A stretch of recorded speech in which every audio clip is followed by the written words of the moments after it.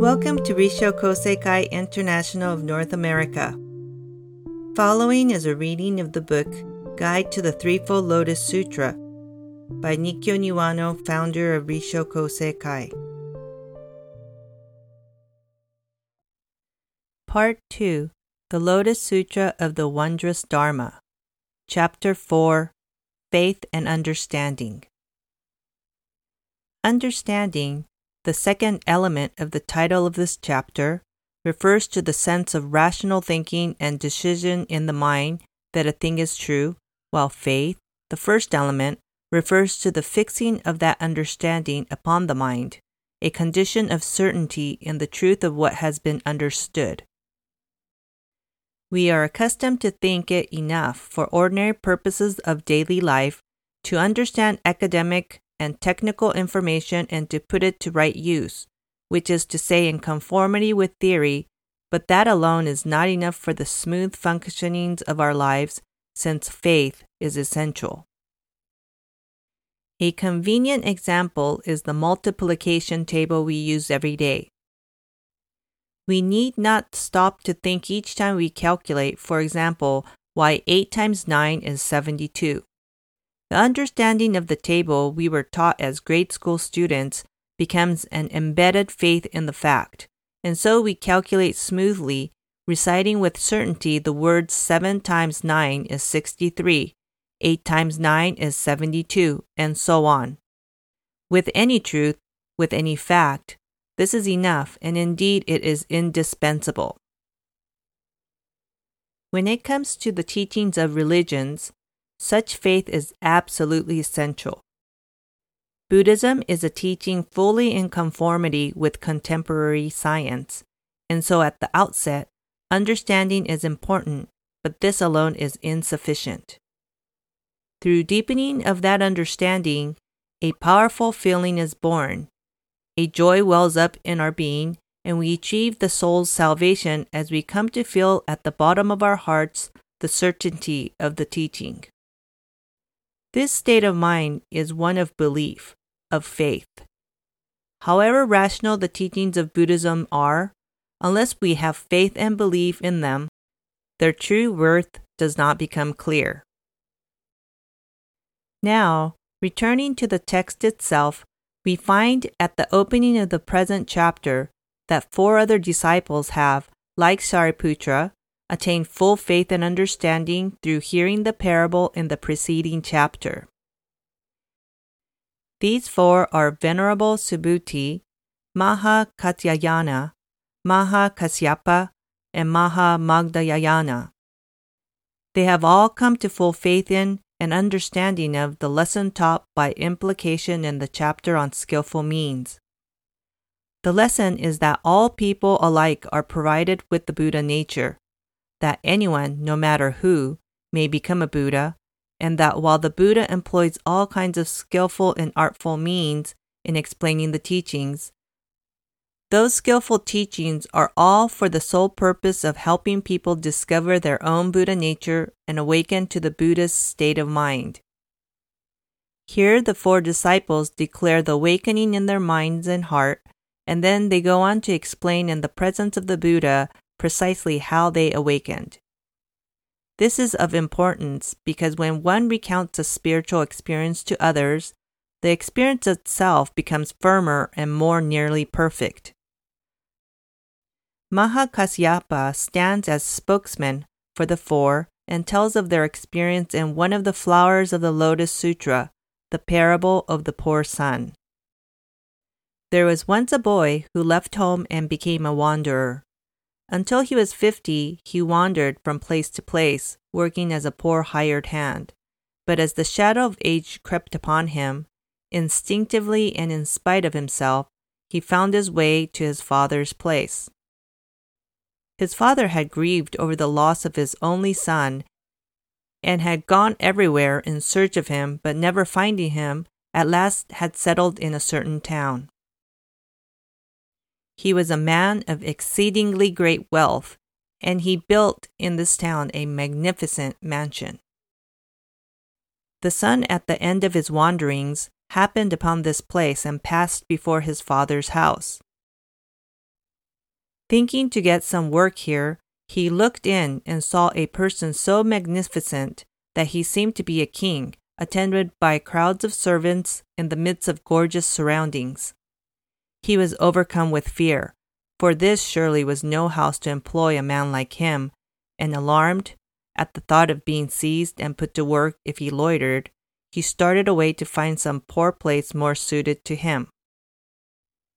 Meanwhile, his father, who never for a moment had forgotten that face, had at once recognized the poor man before his gate as his son, and immediately sent servants to bring him in.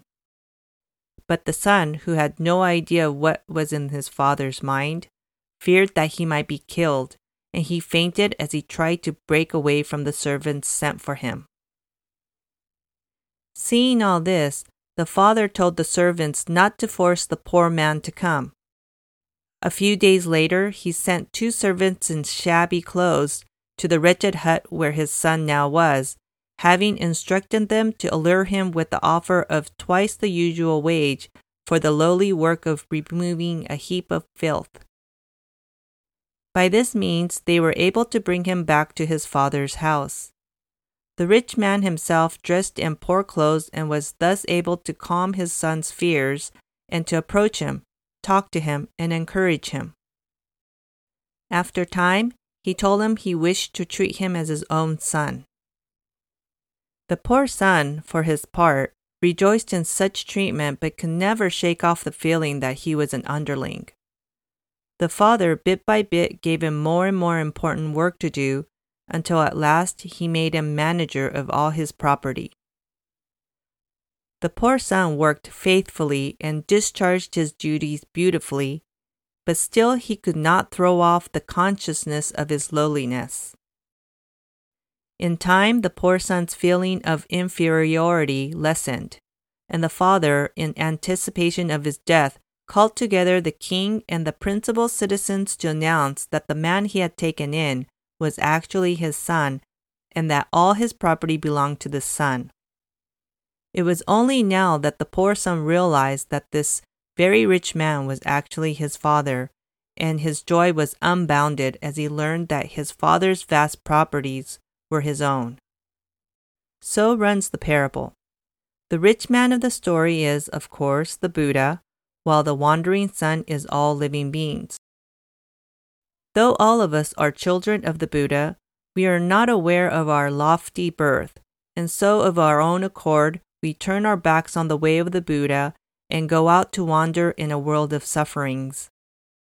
But the bonds of blood between parent and child is not to be denied, and though we may roam the world in ignorance that we are children of the Buddha, in ignorance of our Buddha nature, at some stage we instinctively draw near the abode of the Buddha.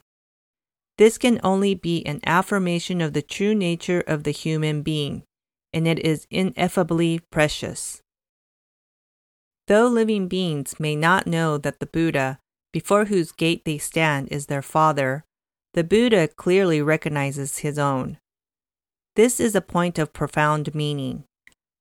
We ourselves may be unaware that the eternal Buddha, that is the great life force of the universe, is ever fully present within and about our minds and bodies, but that true Buddha awaits our notice. Truth is ever waiting to be known. On this account, Shakyamuni, the world-honored one, appeared in the world to make it known that the eternal Buddha and humanity are one substance. But because of the depth of that teaching, people think themselves too lowly ever to approach that other realm, and instead grow frightened and flee from the gate of the teaching. And so, as a skillful means, Shakyamuni employed servants who look like ordinary people, 2 kinds of servants from work in the Buddha's house who were firm in mind, that is to say, Shravakas and Pratyekabuddhas, with the thought that if people like these went, the minds of the lowly might be moved to join them and become servants in the house. In other words, the Buddha never abandons humanity, but seeks in one way or another to bring all to see for themselves their Buddha nature and to awaken of themselves to it. In the parable, the poor son was first put to work clearing away filth, which is to say that he was made to practice clearing his mind of illusions. Through such practice, he became familiar with the Buddha's ways in preparation for being made his son, for being brought to that state in which he might have the same awakening as the Buddha. But the son clung to his own lowly state in the belief that the awakening of the Buddha had nothing to do with him, being of a different order altogether, and this is why he had to continue long in practice. This is an important lesson not to be overlooked, that the capacity to awaken to the state of the Buddha is only gained by long continued practice. Thus it is that one becomes well grounded in the teachings and gradually achieves mental freedom, whereupon the keys are turned over and all the stores of the teachings are at hand. Yet even so, and even though engaged in the important work of transmitting to others the teaching of the Buddha, there is no realization of being actually the Buddha's son, no awareness of the true nature that is identical in substance with the Buddha. Rather, one sees the Buddha as master, oneself as servant, with a clear line between. Now the Buddha, in preaching the Lotus Sutra before entering nirvana, sets forth the great truth that the Buddha and humanity are not strangers, nor the relation that of controller and controlled. Rather, it is essentially the one substance relation of parent and child, and so anyone may succeed to all the riches of the Buddha. Anyone may attain Buddhahood. Any being may understand the truth of the Buddha's teaching. The great joy of having the untold riches of the Buddha's awakening is accessible to all. The spirit of the lesson in the parable may be stated in a few words. Every wandering, erring human being should set aside base thinking and awaken to the truth that he is a child of the Buddha. All people must awaken to the worth of their true nature. With such self-awareness, one becomes incapable of acting basely. Even though physical and mental desires may beset one as before, he is not upset or pained thereby. Even though desire besets him as before, he may of his own accord turn it into the right direction. This, in itself, is great salvation. End of Part 2, The Lotus Sutra of the Wondrous Dharma, Chapter 4, Faith and Understanding.